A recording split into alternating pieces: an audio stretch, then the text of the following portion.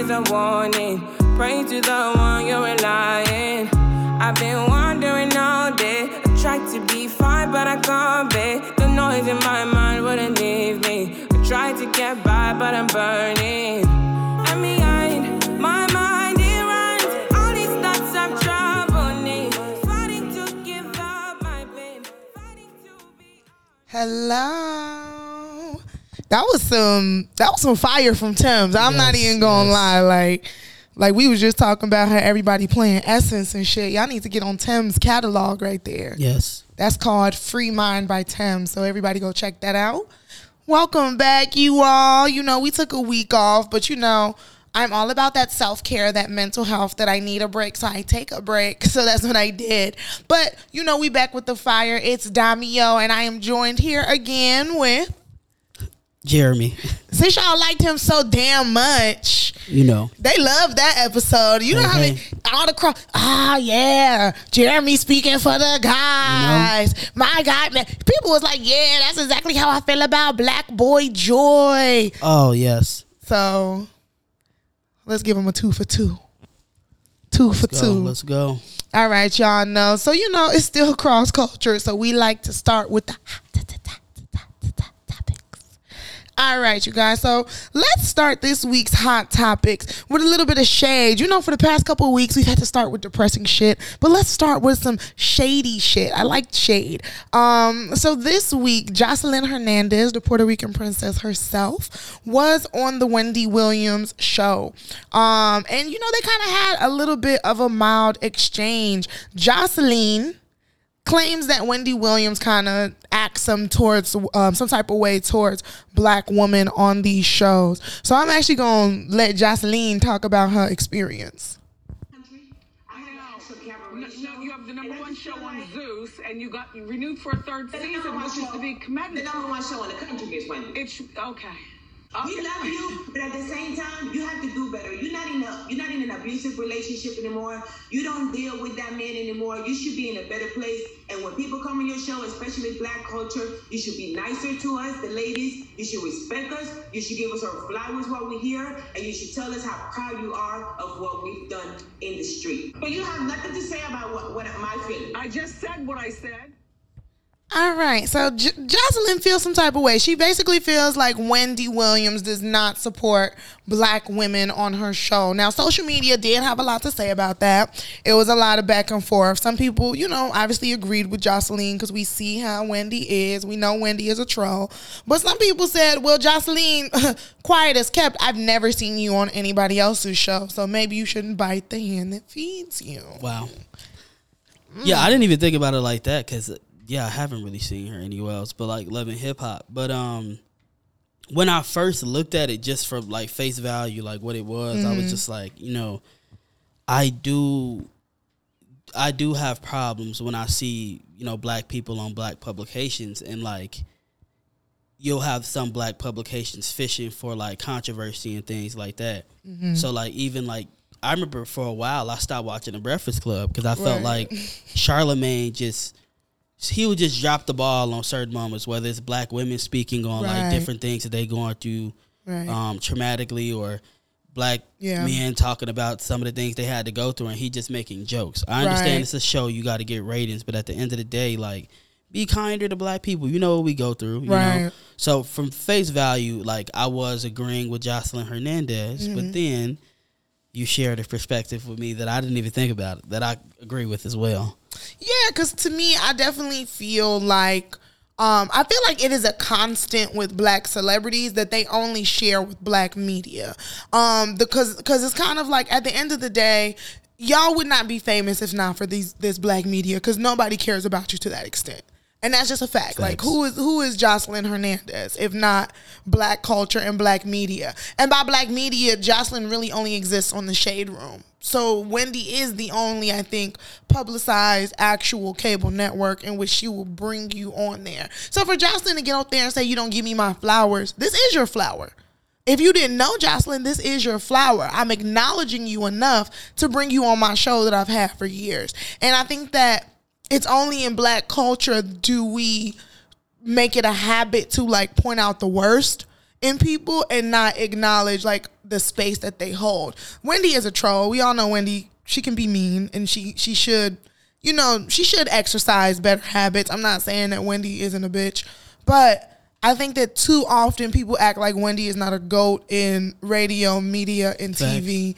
And, you know, I would never hear her go on no online news. If they called her a stripper and said, yeah, so do you used to call yourself Janelica? She would eat that shit up and be like, yeah, I started off as a stripper, and wouldn't ask for no damn flowers. She would just say who she is. Kind of get on that, I didn't want to use the word coon, but I couldn't think of the other thing. But like straight cooning, like you know, it's like I feel like we turn into entertainment when they call us out, but when we call each other, and then honestly, that's a conversation between two black women that can kind of happen backstage. Mm-hmm. So, it didn't have to happen on air, and I think that it was disgusting for her to bring up, oh, you done left that man now, so you should be more positive. It's like, Jocelyn, Stevie J is your baby daddy. Relax. Just relax, just a little bit. Just calm down, you know. But let's switch gears and talk about something that was a little bit traumatic that did happen in the little hiatus.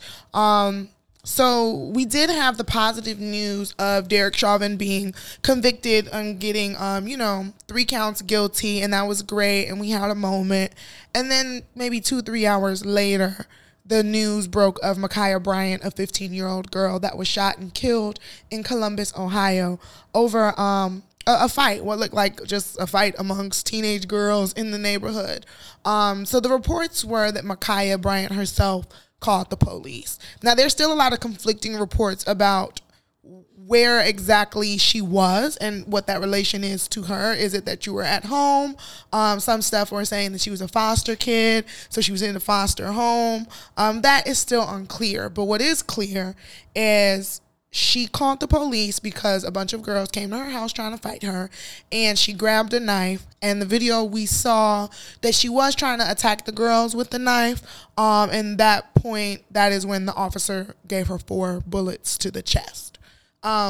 So, you know, this happened. We have all talked about it. But what has been happening recently is that we see a lot of people on the internet, and one of these people is actually DJ Envy from The Breakfast Club, has been like really vocal about saying that he feels like the shooting was justified.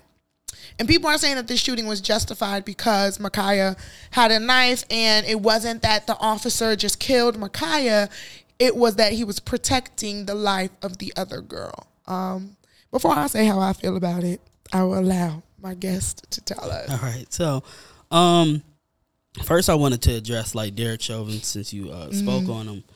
I hate to be like the party pooper, because you know we get disappointed by the legal justice system all the time. So I guess like the small victories even feel like big victories, you know, as far as accountability.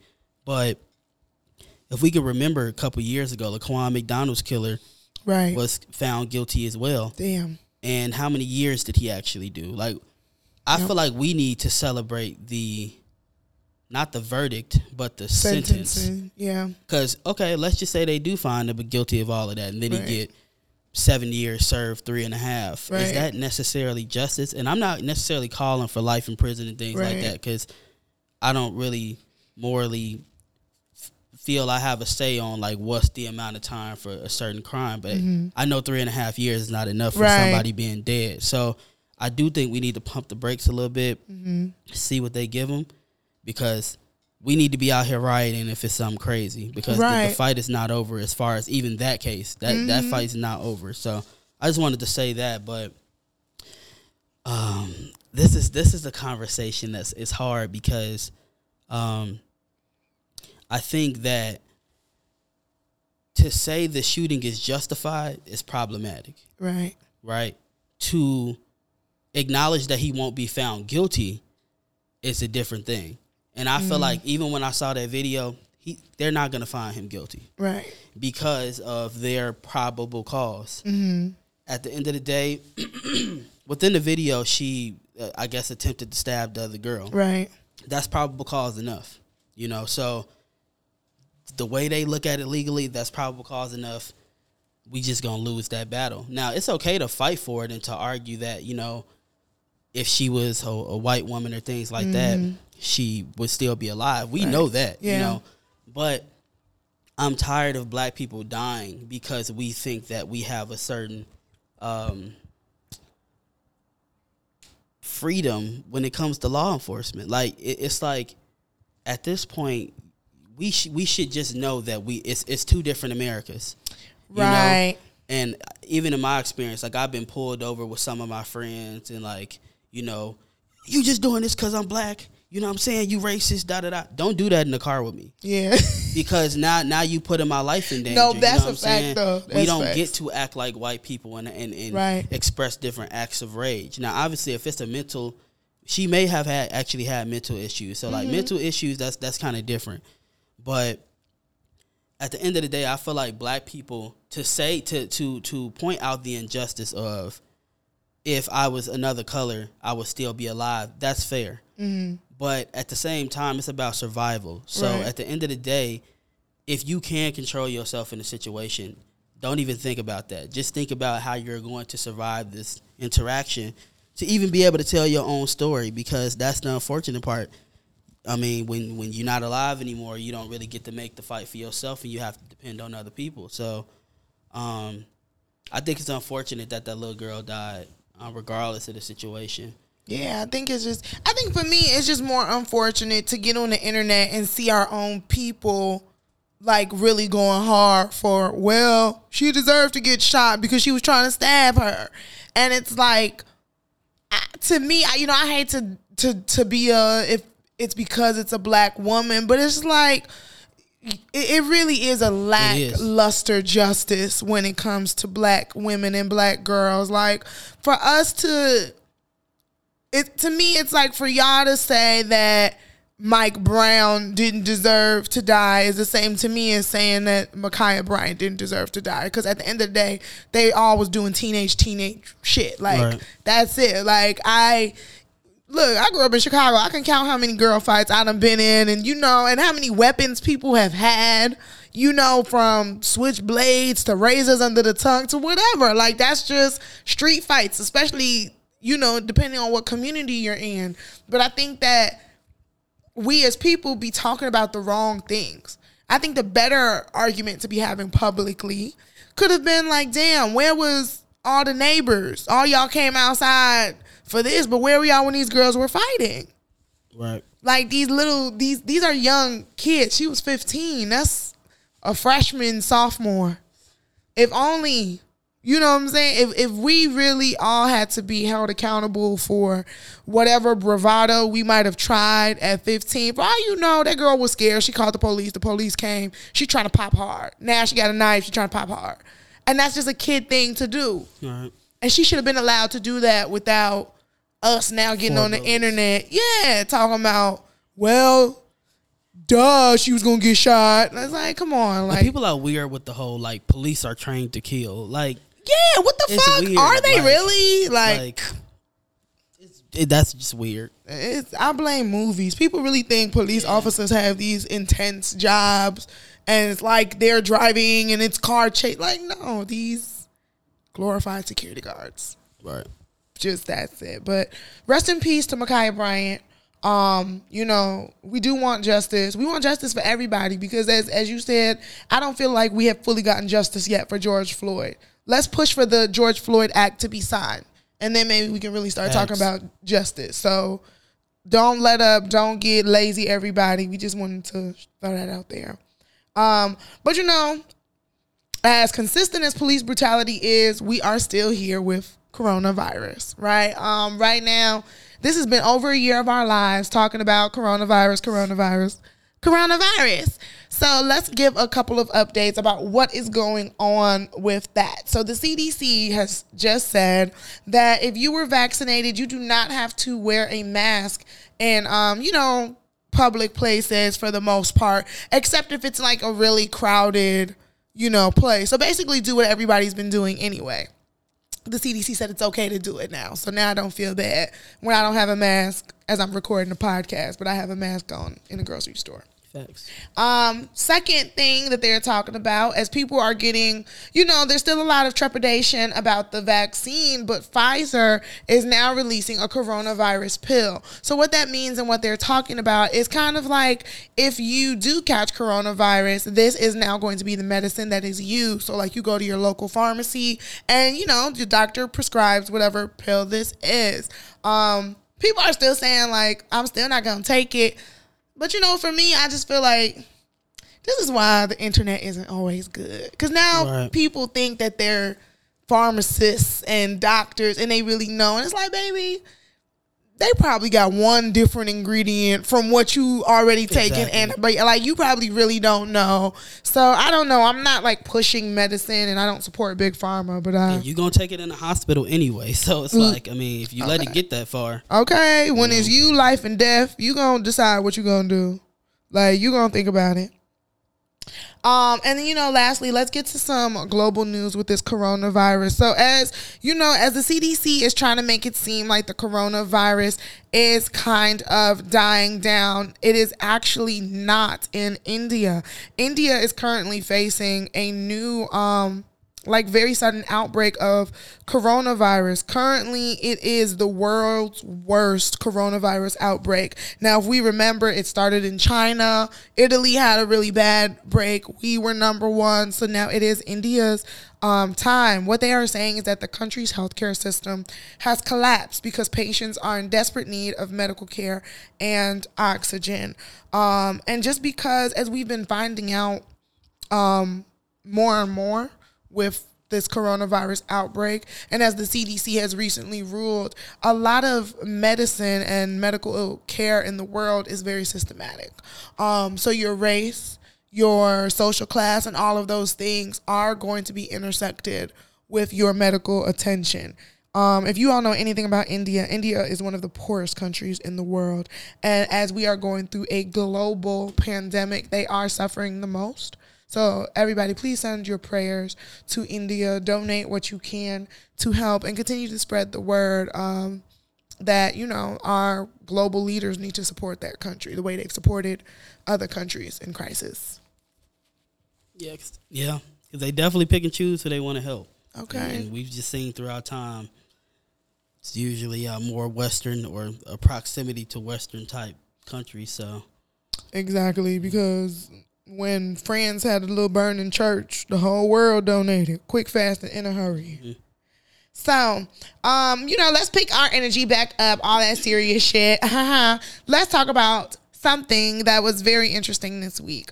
So we talking about the Breakfast Club a lot now at this point, but the Breakfast Club just be popping at times. Yes. And this week was no different. So they had the infamous Dr. Umar Johnson on there. And y'all know when Umar gets out and speaks in public, we just got to talk about the nonsense that he says. But you know what? I'm going to be real. This time it wasn't complete nonsense. So Dr. Umar got on there. Of course, he's going to tell us that black men need to stop dating white women because you got to continue to promote that message. Facts. He got on there and talked a lot about Joe Biden and Kamala Harris in our administration, especially with this new anti-Asian hate crime bill that was passed. And he made some people say valid points about, how they've kind of like trained us or conditioned us to feel like as a president, it is your duty to represent all of America, which is why we as black people have never received individual acts or things. But as we see now, it is something that can exist. So he brought up a lot of that in his interview with, Charlamagne and them. And I don't know. I'm kind of 50-50 on how I feel about it. On the Asian crime bill? On what people are saying, like rhetoric, like what Dr. Umar says. Because I think that this is what I think is irresponsible. I think that people got to stop getting on like TV or social media platforms and just blatantly saying like, Joe Biden built his platform on the back of us and this, that, and the other. And I'm like, yes, that is true, but I need everybody to like calm down for just a second because it has barely even been the first 100 days. There is a lot of shit that was like left undone, unturned, and in like pandemonium. There is a global pandemic going on. And I'm not saying that it doesn't look crazy that Asians got a bill, but I'm just saying, like, at this point, you know, what we need to just address is the George Floyd Act, because that's already there and that is something that needs to be handled. But to keep acting like, when are we going to get our thing for black people? It's like, do we know what that thing is? Well, yeah, because, and I think that that's something that he started to address too throughout the interview, is that black people need to mobilize and get a little bit more organized, because, you know, since we're not monolithic, like, different black people are going to call for attention to different things, right. whether it's mental health or food deserts or Education. police brutality, education. It's just so many things that we need to. We just need a whole, we just need a lot of attention in our community. But I think because Biden is kind of like a extension of the Obama administration, right. or many people at least see him that way, that's when a conversation about Barack comes. And I think what the black community, and really even the country, because when you look at Trump and how like he was the face of racism, right? They made Obama the face of hope. And you know, I remember back in the day, like even, you know, before he got elected, like, oh man, we got a black president. That means that things are going to change for black people.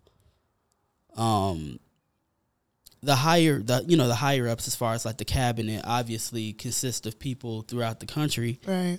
But mainly still in that 1%. So they're out of touch. But that's where you have to acknowledge the racism in it, because at the end of the day, these people are still voting on these bills. And if the Asian hate or Asian crime bill was introduced and then it got passed 96-1, right?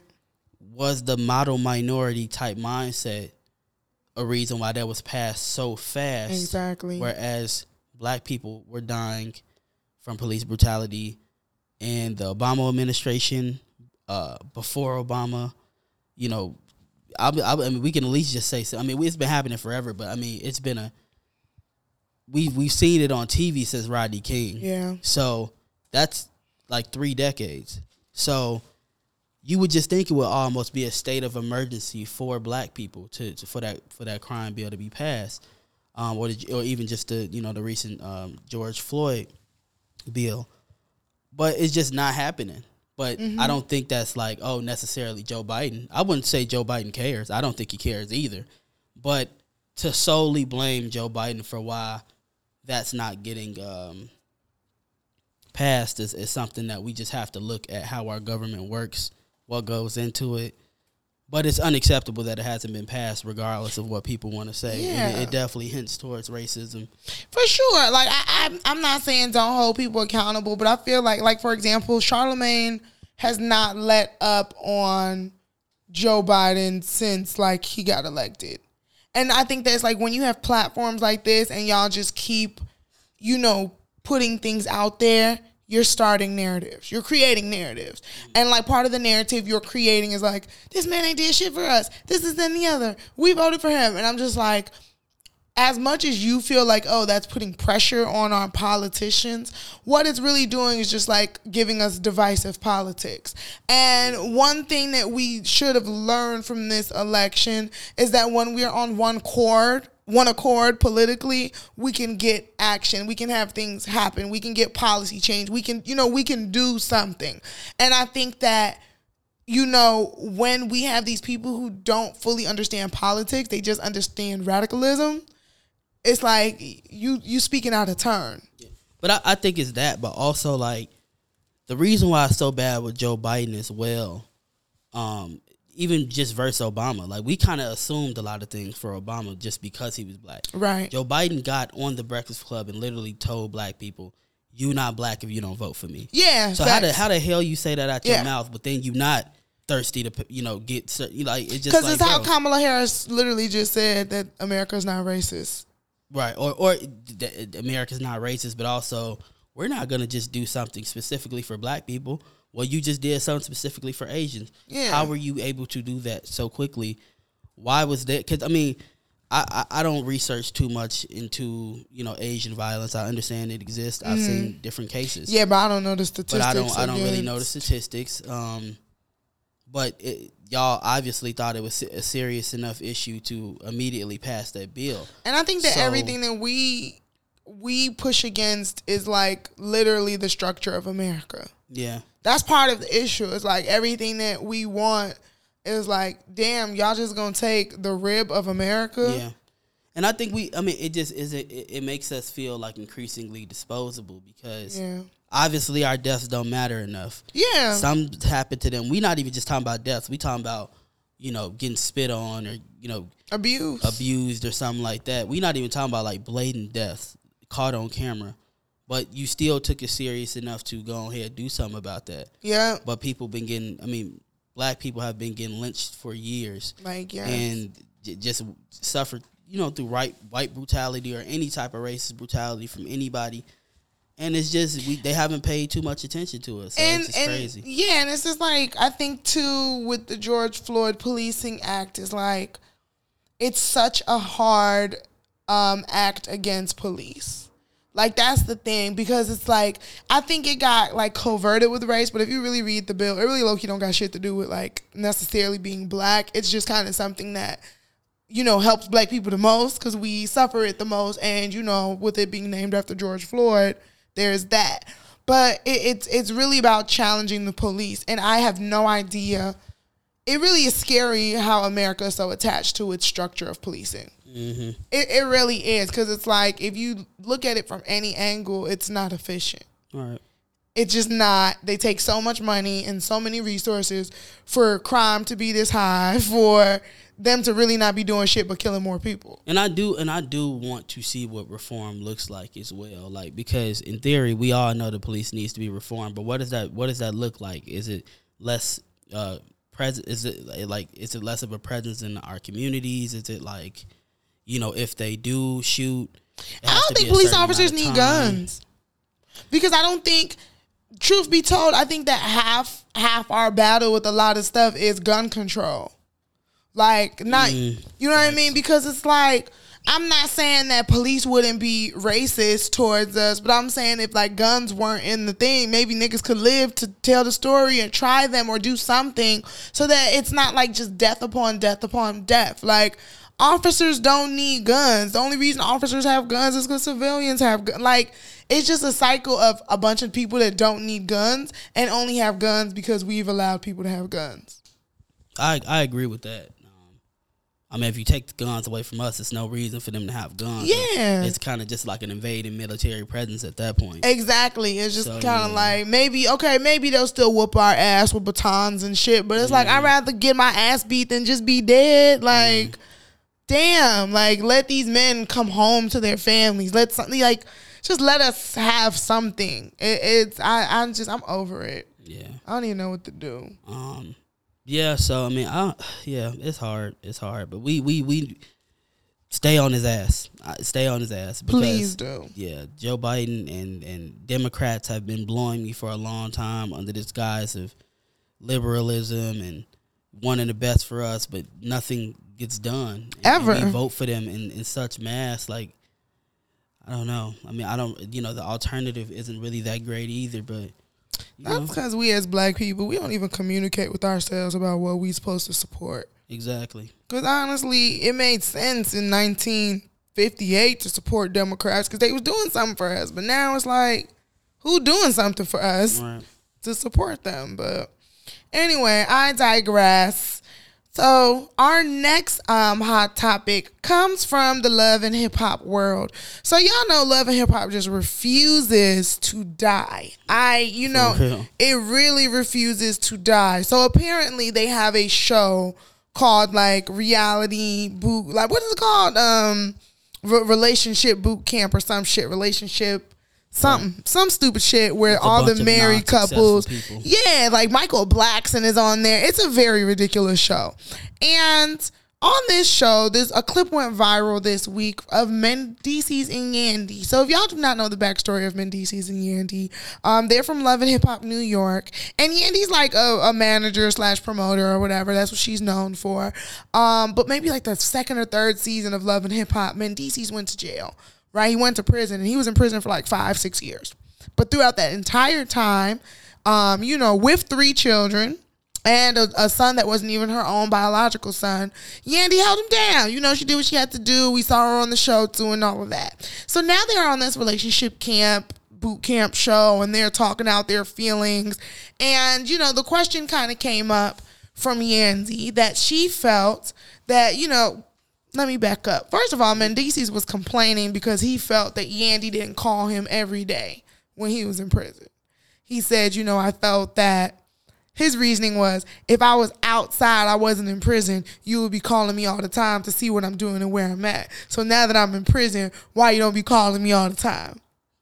Yeah, I mean, I can get that, but it's also just like having somebody in prison. It's stressful too on a person that's even not in prison. So I don't want to remind myself every day that you're in prison and have to think about that. Like, I get it. I get why you in your feels, but it really don't make too much sense. And it's like, sir, shut the hell up. So then Yandy, you know, then goes to ask him, you know, like, I feel like that is such, you know, that's a selfish complaint considering everything. So then she says, well, shit, could you do what I did? Like, if it was the other way around, could you hold me down? And Mendeecees says, he does not know. Like, you know, he got to see if he was in the situation. But essentially he said no, but he was like, you know, I don't know. Needless to say, Yandy is she's embarrassed now. This is an embarrassing moment. Yeah. But I do want to ask you as a guy, because I think there is like a big stigma on women to like hold men down. Would you hold your woman down if she got locked up? It depends. First, I mean, it depends on what you got locked up for. Okay. That's one, because if you got locked up over something that was completely avoidable, then probably not. Like, because at least for me personally, right. What type of woman am I dating to where she going to jail? It more than likely is going to be something unnecessary. So that's kind of just you being irresponsible. We ain't really got time for that. So what about if it was the other way around? What if you was going? Would you expect her to hold you down? Well, you know what? Just because I've seen the situation played out so many times, I mean, I wouldn't expect her to hold me down. No way. Damn. You feel me? So like, even if she stayed around. But even if that was your wife, because that's the thing, they're married. Right. See, yeah, when you add marriage to it, that's completely different. But it kind of still matters, like depending on what you got locked up for. But obviously, if that's my wife, I do expect you to hold me down, unless I just put our entire thing in jeopardy. I mean, I think whenever you go to prison, you've already done that. Like, right. You know. So that's what I'm saying. Like, you can't really. I wouldn't say he don't love her because he put himself in a position to be away from his kids and his wife, but at the same time, like, for Mendeecees to say that he don't love her, for me. So that's what I'm saying. Like, you can't really have this expectation of loyalty when you did whatever you had to do to end up in jail for so long. Like, what were you thinking in that moment? I find it crazy that he didn't just lie. Yeah, but okay. So addressing the fact that he said he don't know if he could.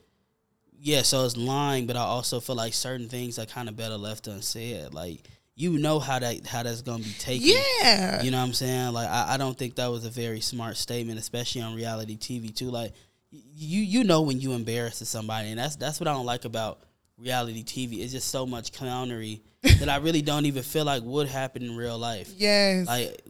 But some dudes really that much clowns that they probably would actually say that out loud. But I mean, he did on TV. I feel like if you could say that on TV, you for damn sure in private. Yeah, like you for damn sure would have said that, if not worse, in private. Yeah. And it's just a crazy ass double standard. Like, for you to just say, you ain't call me enough every day when I was in prison, and then turn around and say, but I don't know if I would have even did anything, stayed around. And it just was a lot to watch what Yandy went through with Mendeecees.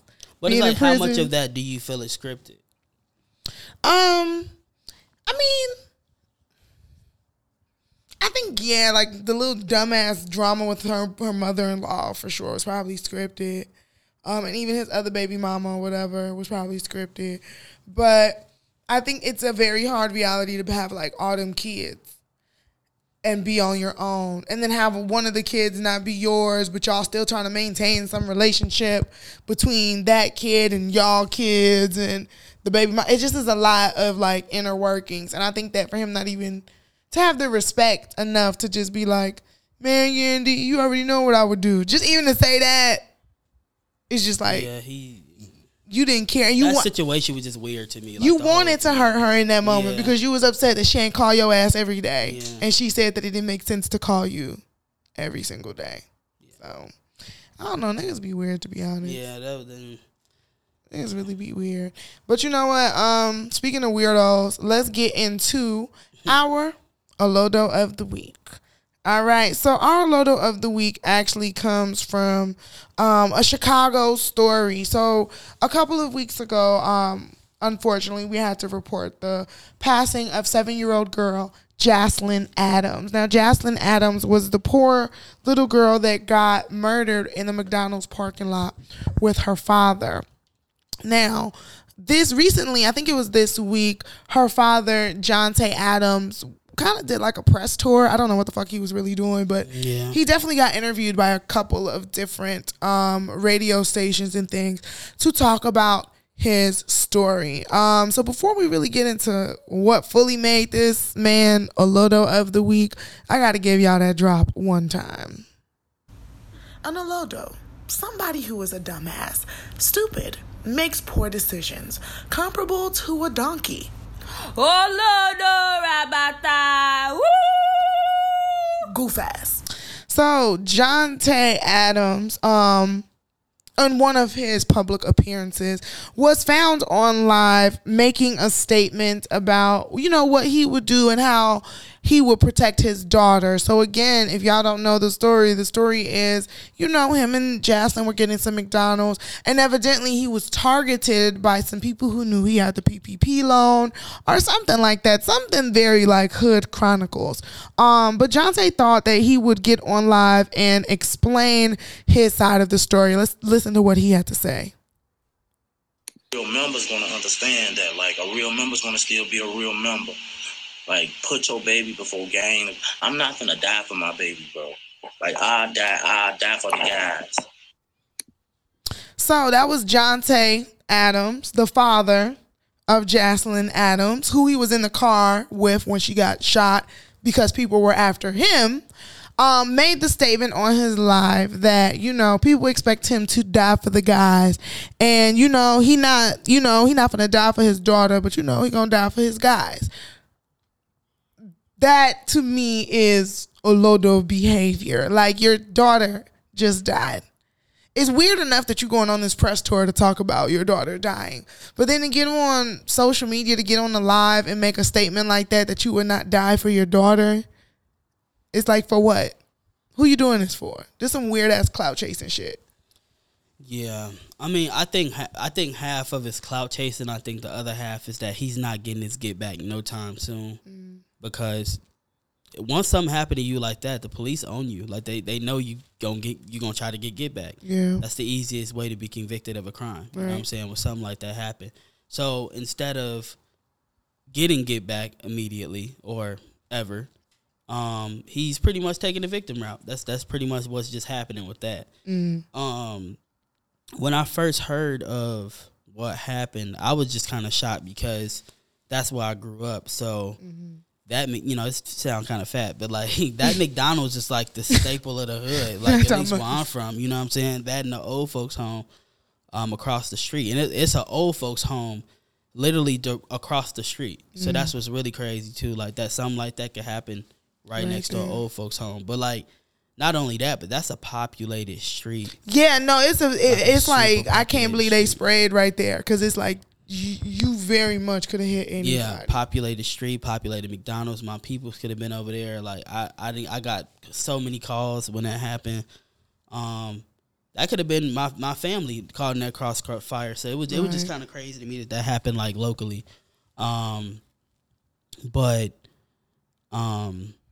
I got so many feelings towards this situation, because like that, it just goofballery. Like, people after you, And what I'm hearing is he wasn't even like the father in the child's life for real. So like it was a dude that like was raising the daughter with the mother, and he's basically the fuck up baby daddy. And he just so happened to have his daughter with him. Exactly. So how unfortunate is that situation? How heartbroken is the other dude that stepped up too?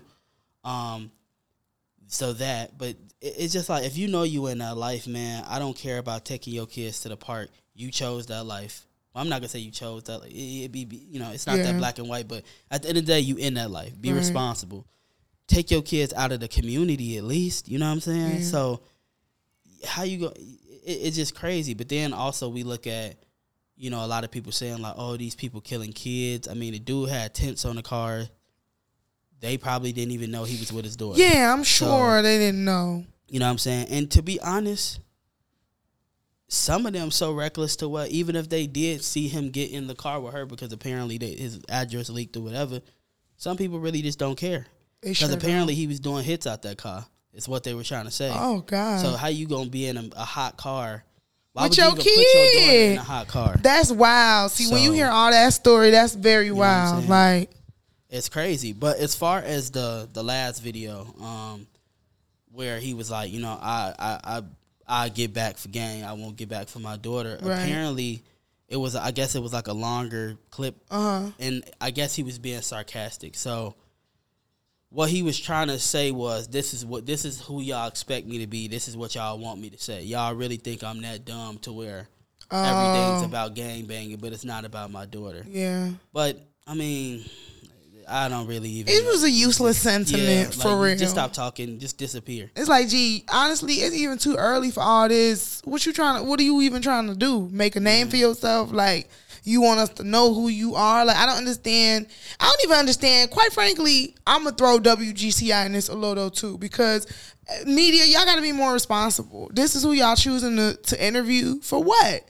And then, quite frankly, if you gonna interview somebody like that, knowing it was basically a drill. It wasn't just like, you know what I'm saying? He wasn't like a victim. She was a victim. Yeah, it was a drill. And it's like, y'all need to know what y'all about to have on the radio. Like, it should have been a conversation of like, so yeah, this is what we're going to talk about. And I feel like they knew that too, though. Yeah. But that's the clout chasing I be talking about with that's some ridiculous. black media, where it's just like, I mean, that situation was just too tragic to be giving that man a platform to say anything. Like, dude, a clown. Like, it really was. It really, really was. And it doesn't speak highly. It just doesn't. That's not the type of attention that we as a city need. It's not. But you know what? We're going to get into something a little bit more positive. Let's talk about who cared for the culture this week. And, I was going to do something else, but I saw something that happened at the crib, so I definitely wanted to highlight. Damn it, I picked the wrong one. I definitely wanted to highlight that, we're not just a city of violence. We are also a city of goodness. So, the person that cared for the culture this week is a Chicago Uber driver by the name of Michael Busan, or Busan. I'm not necessarily sure how to pronounce his name. But anyway, Michael rushed a 20-year-old man to the hospital after that man was shot 10 times to save his life. And Jamal Green, Chicago activist Jamal Green, tried to pay the expenses of the car. He tried to give him $5,000, and Michael actually rejected it. He went on to say that, he felt like the family of the child needed it much more. They just kind of got shot. They were sure he had to have surgery. It was a lot of stuff. So he said if they're donating money to anyone, they should donate it to the family. So shout out to Michael Busan. I definitely thought that was like crazy when I saw it. Like, I'm like, damn, like, that's wow. Because the fact that he non-black too, like they be driving off when they're not even sure if you the rider. Exactly. They don't even drive in them neighborhoods. Like, and that too. So it's like, damn, that's actually crazy. But I was also thinking on my, like, what if he was on some, like, because he had talked about the expenses. He was like, this is gonna take like $20,000 to repair these damages. So what if he was on some, like, boy, 5,000. Like, I'm gonna get the GoFundMe popping. Yeah, right. He was like, just give it to Buddy. Damn, like, low key. The car is over with. Low key, because when the GoFundMe come, it is gonna be busting. It's gonna be like, oh yeah, damn, everything is a power play. But it was nice. Well, He shout saved out to them. him, Yeah, right. he saved them You know little what I'm saying, boys' on the life. positive. You know. All right, so let's get into our topic of the day. All right. So our topic of the day is talking about rap as a career.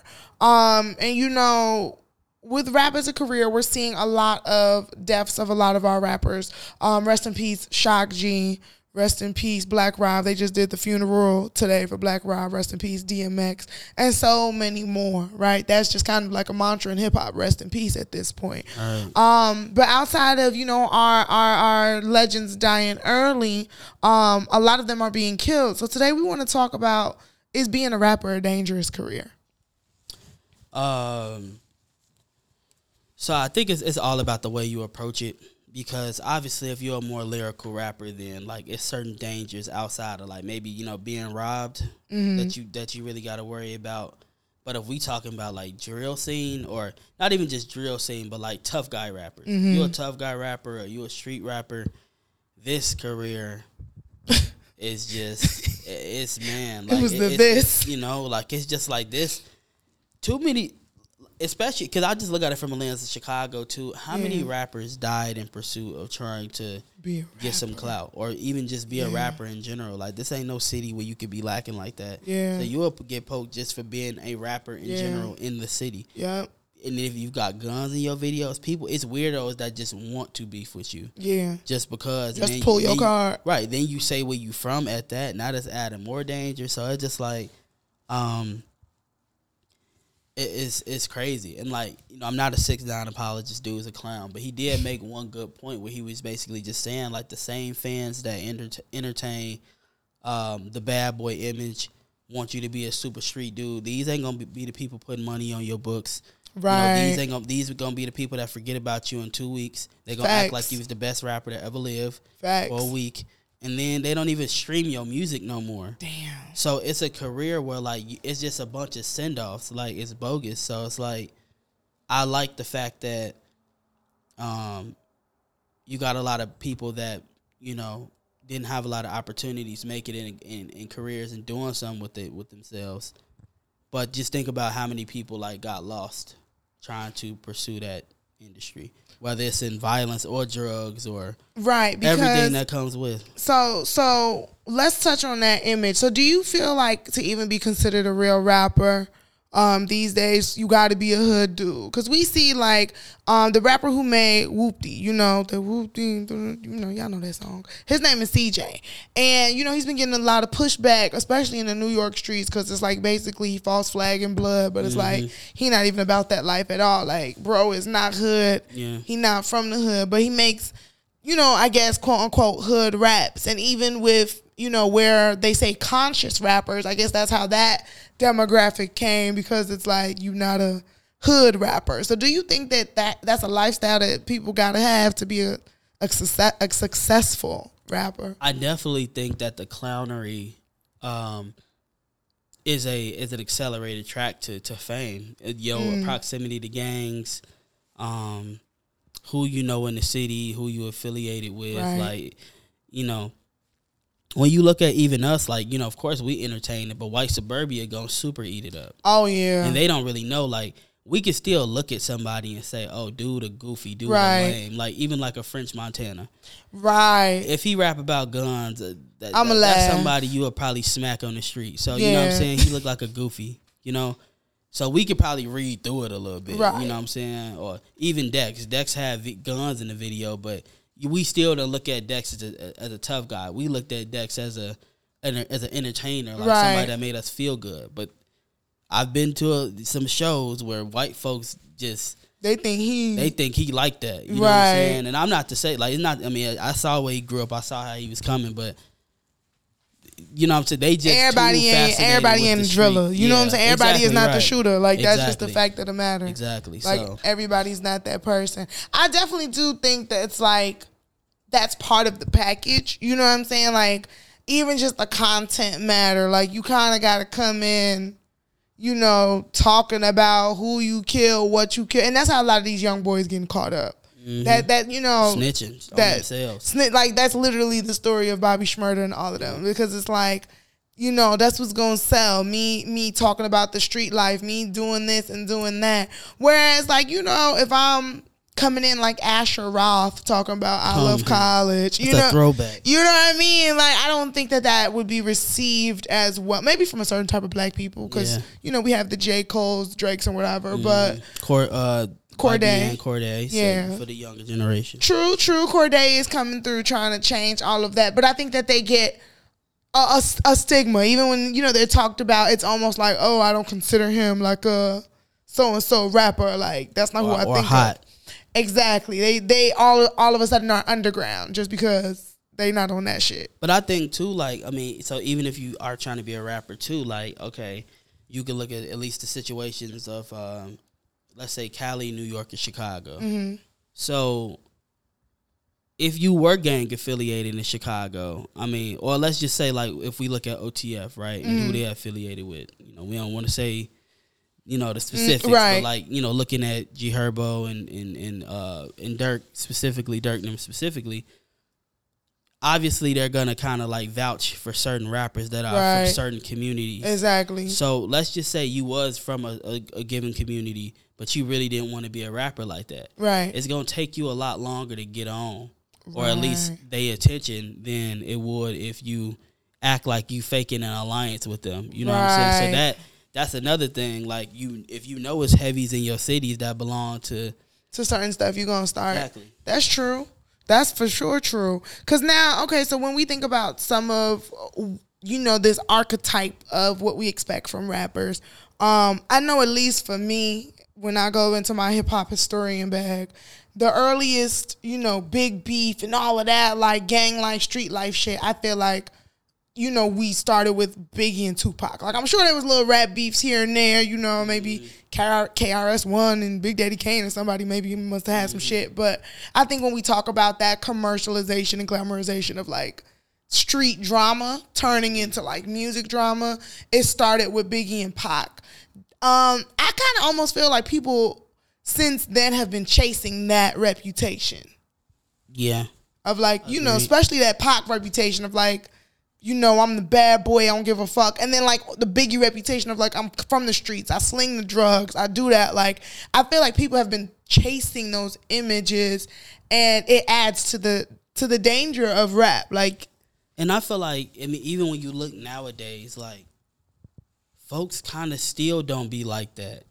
right. Like, past the point where you getting money, you not the dude in the street shooting, you know what I'm saying? But at least they still have some type of credibility. When you look at Tupac and Biggie, well, Biggie's affiliations were a lot of street dudes and people that was really into like that. Obviously, Pac with Death Row, but Pac was not like that. He was not. That man was an actor. So that nigga was a thespian for real. No, for real. For real. Like, so where I'm from, he's a goofy. That's a goofball. You jumped off the porch in your 20s. right. You a clown. Like, but you know, we love Pac. Pac's, you know, was a revolutionary. Had a lot of great things to say, but on his choice to embrace the dark side, he was a straight goofball, and you know, them the people that be getting clapped the fastest a lot of times too, doing the most, like, you know. But I do feel like, you know, a lot of people get clout off beef as much as they do gang affiliation. Right. You know, somebody always trying to, even the days of Nas, he was saying, like, somebody always trying to get play off your name. Right. So it could be, it don't even got to be your op. It could be anybody. You know what I'm saying? That ultimately take your life. I mean, even look at it in the case of Von. Like, you know, that situation was still kind of personal, but, I mean, you would think that the people Von had beef with would have been the ones to take his life, but he got smoked by some randoms in Atlanta. So, you know, but even then, again, inviting that energy. Same thing with Pop Smoke. You weren't in New York when you got killed, but it's like sometimes it's just like, I guess the local tough guy or any tough guy, just, I guess he proven he tough by proving that you can be possible of lacking. You know what I'm saying? So it's that, a dangerous, you know, they get caught slipping mentality. Even like the whole take your chain thing that a lot of these rappers really try to stand behind. Because I'm like, man, they can just get robbed, bro. If you that rich, buy another chain. You know what I'm saying? Not to say just let everybody rob you, but it's like, honestly, what are the odds that How many people gonna rob you, G? Like, if you really think about it, unless you like lacking that hard, how many times you finna get upped on your chain? Like, let them have like a chain. Hood, Rich Pablo, Juan. Yeah, They was taking this shit like every week.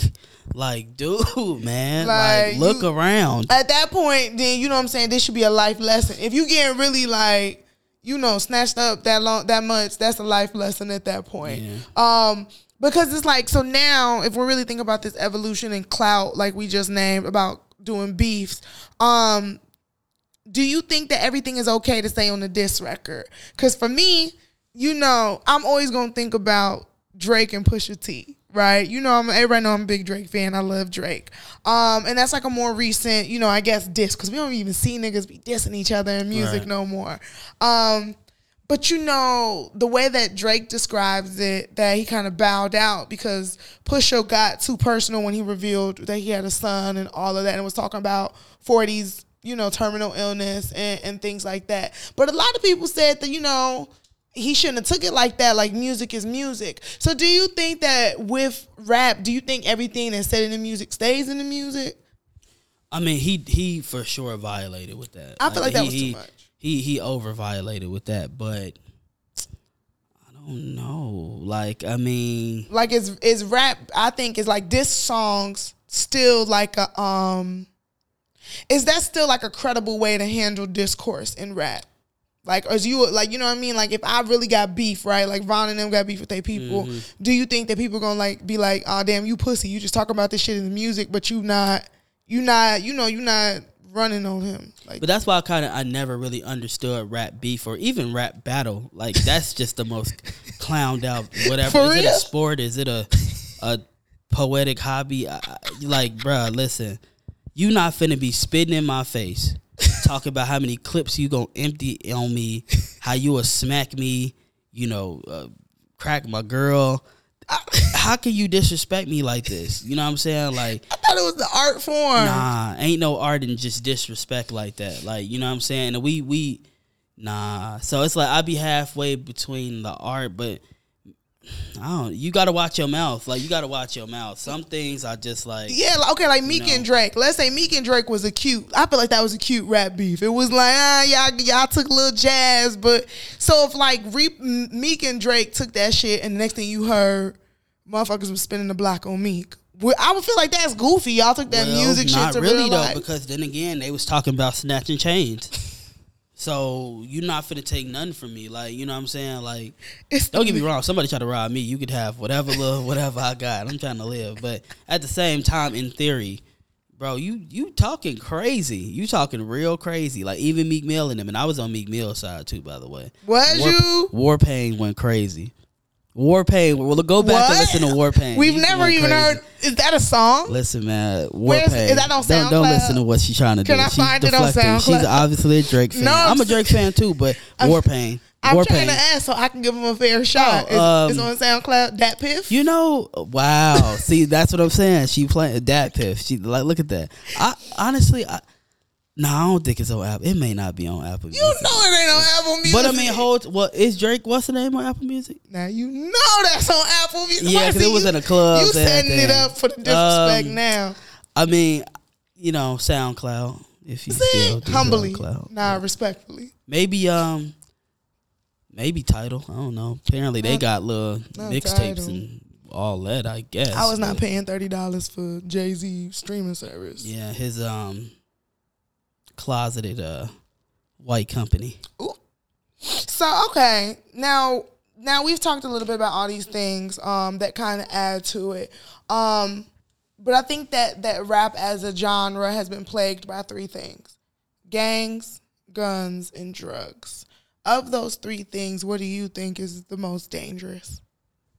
I think historically and now, like, drugs continue to be one of the worst things for, I guess, the three. Yeah. Because when you look at, like, the radicalization of gangs like that, yeah, I feel like the crack era is when everything really, really turned around. Because, you know, black folk been selling heroin for years. That's true. From as early as the mobster. So, yeah. You know, you had functioning addicts. You had this real life community. Mothers on heroin still taking care of their kids. Right. Obviously, you know, Heroin was a very recreational yeah, drug. it was like it was, you know, it's heroin, but yeah, like people functioning. people shooting When up. you look at documentaries of the crack era, they really talk about that's like the first time mothers were leaving their children. Right. You know what I'm saying? Mothers weren't never really like that. So, you know, yeah. So anyways, the drugs is really what even made the gangs become what they were, because it stopped being about like petty beefs and Right. and what they were intended for, to like monopolies of drug money, the drug Right. trade, having more blocks, territories, things like that. But also too, like even within rap, like these people killing themselves now. You know what I'm Right. saying? So it's like you got both sides of it. Both. Like, Yeah, I remember, I don't know what documentary it was, but somebody was like, rap went from, you know, talking about people who did drugs to talking about being the people who sold the drugs to now glorifying being the people who take the drugs. And I really do wonder, like, when it became cool to be a drug addict, because I definitely think, another thing is I think that there's a lot of closeted drugs that, like, maybe because they're like talked about in a real popular way, we don't realize, like, no, that's a deep drug. Like a lot of our favorite celebs, you know, quiet as kept, Michael Jackson died from painkiller overdose. You know what I'm saying? Prince died from painkiller overdose. A lot of them died from those painkiller overdoses, popping pills. But I definitely, I don't know. Like, I wonder when it became really cool to be a drug addict. well, I think too, like as a black music scholar, like something that I pay attention to is like black music movements and like trauma, or you know, just how our situation affected what we heard. And like even when you look at like music genres as early as jazz, heroin was really Right. big in jazz music. So you know, then you got you know, soul music, disco music, the Pimps, they was drinking lean way back then. Low key. Lean and pills. And like my Yeah. dad even had to tell me that, like, this is not new. Right.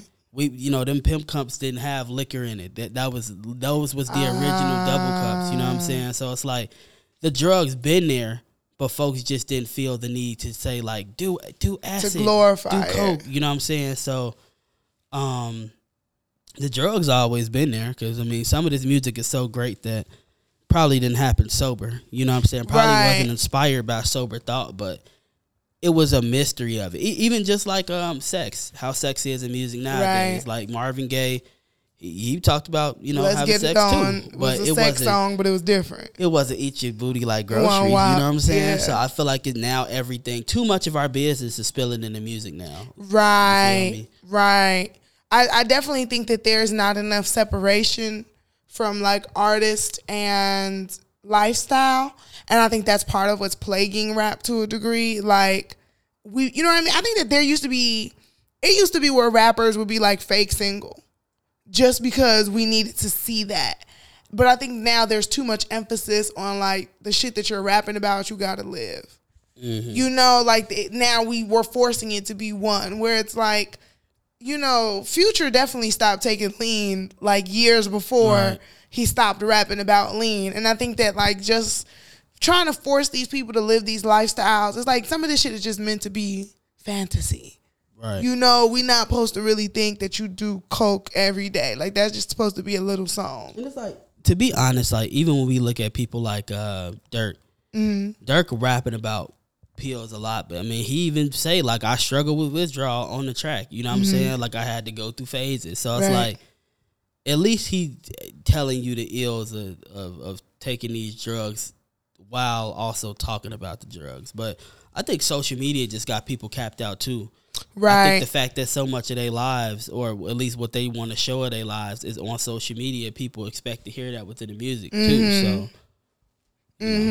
I do wish that like we would take gun violence more seriously. Like people would stop promoting having guns, because I just also feel like too many of our rappers are getting like nonsense gun charges.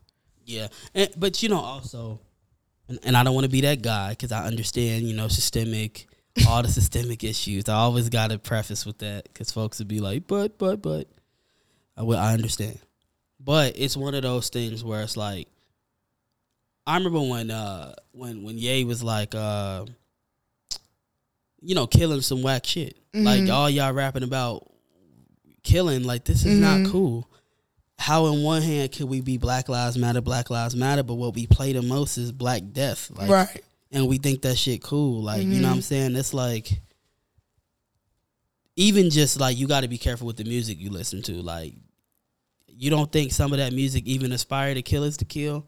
For real. It's real manifestation sometimes in the shit that we listen to. Like, I ain't gonna lie, I be getting real thugged out when I'm like listening to my Pooh Shiesty and my Young Dolph. Like, all of a sudden, I'm a Southern drug dealer. Exactly. Like, it's real to me.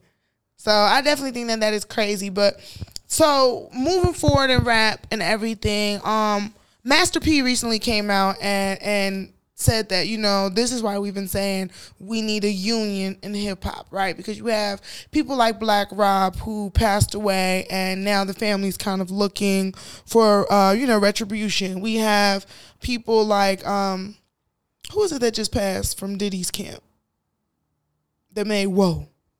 I forgot his name. Why I can't think of his name. Yeah, I'm blanking on his name too. Rest in peace, though. That was a banger too. That was like I cannot think of his name, but we got Buddy like him, and all of these people who are like they contributed so much to rap and hip hop, and they're struggling with drugs, they're struggling with gang relations, they're struggling with knowing what to do with their money, they're going broke. So, do you think the idea of a union would be helpful for some of this violence and some of these?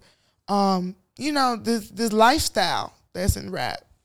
Yeah, I mean, I just feel like we gatekeep so much clownery anyway. Who can wear what color? Who can say what? You know what I'm saying? So if you gonna gatekeep that and you gonna enforce it, obviously y'all have some power. Right. So it's just all about what you do with your power. I don't know exactly what that would look like, but yeah, y'all want to flex y'all power and to flex on everybody else. So do it positively.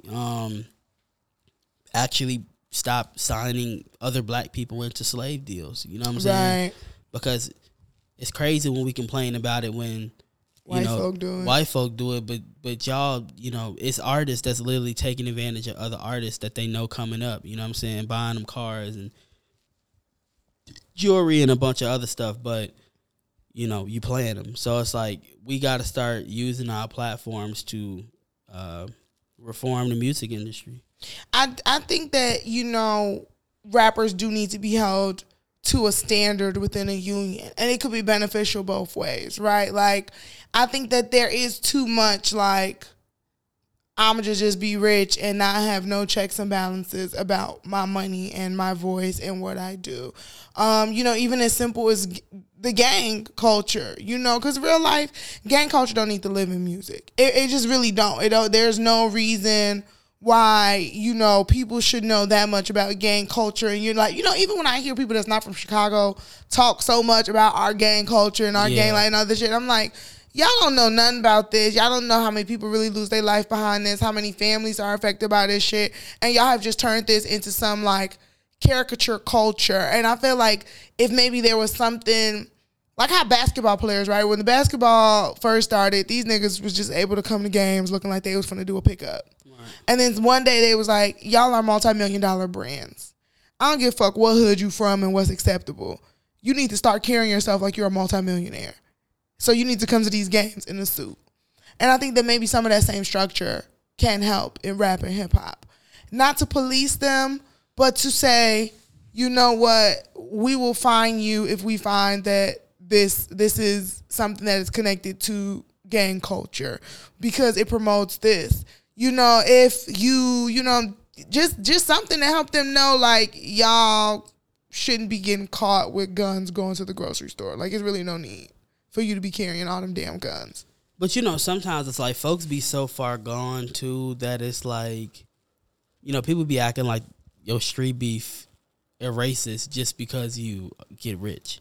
Like the Casanova. same people that wanted to kill you back in the day is the same people that want to kill you now. Right. So it's like, at least for the street artists, they street artists and they street first. So it's like, and that's why the union needs to be there to help navigate this transition from, because I think that pay for their security. Yeah, it's just too often, and that's really what it is, right? Like they really shouldn't have to spend all their money. At least like let it be like insurance, a copay on their security or something, so that they don't feel that they have to independently contract all the security, or you know what I'm saying, so that like we kind of talked about in New York when they was doing the governor's ball, they didn't allow a lot of their drill artists, or what they call drill and trap artists, to perform because of quote unquote gang connections. I feel like if there was somebody to like vouch that they're not in this lifestyle anymore and this is, this is how we prove it, then these people can transcend that part of their life. I think that too often as people in the culture, we seek to leave a lifestyle, but when we leave it, we bring too much of it with us. Nobody's saying be fake, you know what I'm saying? But like, you're in a new world, so you got to now learn how to move in this world. And as much as we try to act like rap is still this backpack, alley, grimy New York thing, it's not. It's pop as fuck. It's a corporation, and people got to start moving like it's a corporation. Like, yeah, it's kind of just weird because it's like at the same time, if you do let these people, because the thing is like all of them say they the voice for the streets, and the streets gonna be the streets regardless. So let's just say the artist did go corporate. It's still people in the streets, like people that attend concerts, obviously get searched and all that. But even like just the surrounding community, if we want you bad enough, we gonna get you. And that's fine. We'll trail your car. We'll do whatever. Like, Young Dolph with the bulletproof car still got shot up. You know what I'm saying? Rick Ross, same thing. So it's just one of those situations where it's like, I don't know. Until we can see that type of reform, it does need to be certain safety precautions because. So you think, like, if we want to be honest, you think it's just kind of like a black thing? Because we really don't see this or, I don't want to say a black thing, maybe your culture thing. Because I don't think the black country stars are going through this shit. Yeah. Black rock stars ain't going through this. But see, that's why I wrote a paper on black trauma and hip hop. And it's just like, our situations, our music is a reflection of what we going through. Mm-hmm. And at the end of the day, if it wasn't for all the systemic bullshit that's happening, we wouldn't even be talking about half of this stuff. Parkway Gardens, all these places be projects. You're right. You know what I'm saying? And people are just products of their environment. Right. It don't really make no sense for certain things to be in rock music because y'all don't grow up in communities that support this type of lifestyle. Not even just that, but like, okay, like a lot of rock stars, let me speak for white people. I'm not white. I don't really have white friends, but what I imagine people that engage in, let's say, heavy metal rock, right? I imagine some of them are white trash pill popping people, right? And, I don't know, I don't be in white people business, but I imagine that they don't have this level of violence and constant target just because they're a rock star. Like, even if they like ODing on drugs and that's their shit, or maybe like suicide is their shit, is there some sort of acknowledgement that the culture of the music that you curate makes you imitate that life? Yeah, I think that's exactly the problem, and I think it not only be real for the artist, but it be real for the people as well. Right. And like, let's just say it was some like white heavy metal band or something like that. You still selling music to a target audience or a certain group of people that don't really relate to that. You know what I'm saying? So it's still just like, what type of impact is it really gonna have? Right. Even when you look at like the downfall of some of the white communities, that's because of hip hop. They consume in this hip. Actually, I was watching an interview I was watching an interview the other day, and Tupac is basically saying, because they were saying like, are you getting pimped by the industry? And he was like, okay, I guess you can look at it like that. He was like, we all getting pimped, but low key, y'all getting pimped because everything I say, your children imitating. So let's just even look at like Future. It's just as many white Future fans as it is black Future fans. Y'all doing lean just like black folks doing lean. Yeah. What does that turn into? I'm not going to say that's the reason for the opioid crisis, but it definitely helps. Y'all have different access. So even if our people are ODing in a different way, y'all kids is really, y'all getting that good shit. No matter what, y'all becoming junkies. And it's just like, we can at least see the reasons why it would happen. Like, you know, because like I said, like the charm of poverty, like it's ain't no telling what it's gonna do to somebody. But it be kids from like white suburbia that will walk in North Lawndale looking for heroin. They have no reason to even be there. And I'm not gonna blame rap music for it, but rap music could, you know, be one of the reasons. They're searching for that lifestyle. Yeah, so no matter what, they searching for it. Yeah, and that's another topic that, you know, we can explore one day. Why white suburbia has such fascination with black fucking pain and black culture and just everything. It's like we just be like props for them. It's kind of sick, but that's another. That's a whole nother topic in itself. But yeah, I mean, for sure, I love rap. Y'all know I'm a big hip hop head, and I want better for us because I think it is like a lane that as black people we have chosen for success. We've chosen that as an out. But I don't want that to mean that it's like, you know, the same odds of dying in the war is the same odds of dying as a rapper. And these rappers getting younger and younger, which translates into drug addictions younger and younger. Yeah. Deaths younger and younger. Like look at, what's that boy, TK? The little 17-year-old little Melly young. What's that boy that killed YFN? Damn, we getting old. We can't name no rappers. Sound lame. That. Yeah, I think it was YNW Melly. Yeah, and it's just like these kids are like just being exposed and just it's just a lot. But shout out to everybody that's in rap that's trying to do better, that's trying to change the narrative, you know. But, you know, to wrap up the episode this week, I have a word of the week. My word of the week is intention. Okay, everybody? Do everything with intention. Make a choice in life, move towards that choice in life, and soon enough, that choice will become a reality. Stop just waiting for shit to happen to you. Make things happen in your life. You know, don't let shit choose you. You chose this life and move in that.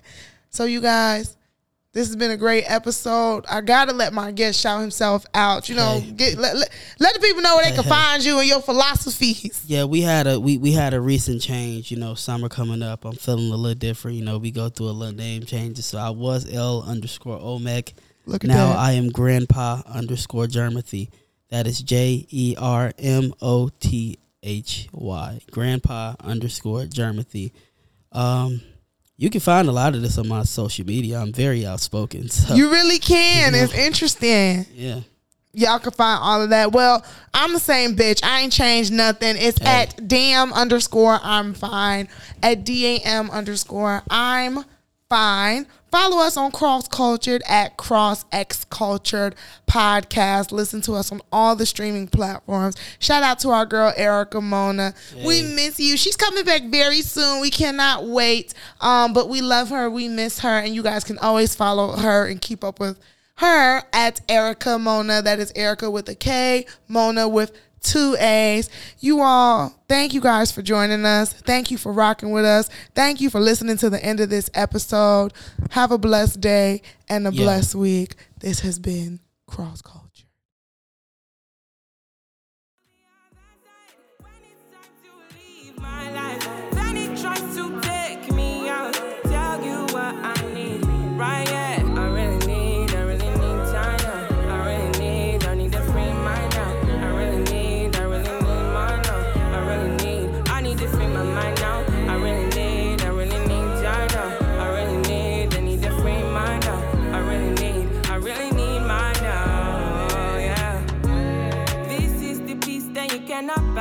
Send me a love that you cannot mix. One is the joy that you cannot waste, and the other one price that you cannot fix. This is the peace that you cannot buy. Finding a way where you cannot see. Man with this system, he cannot pray. I need to find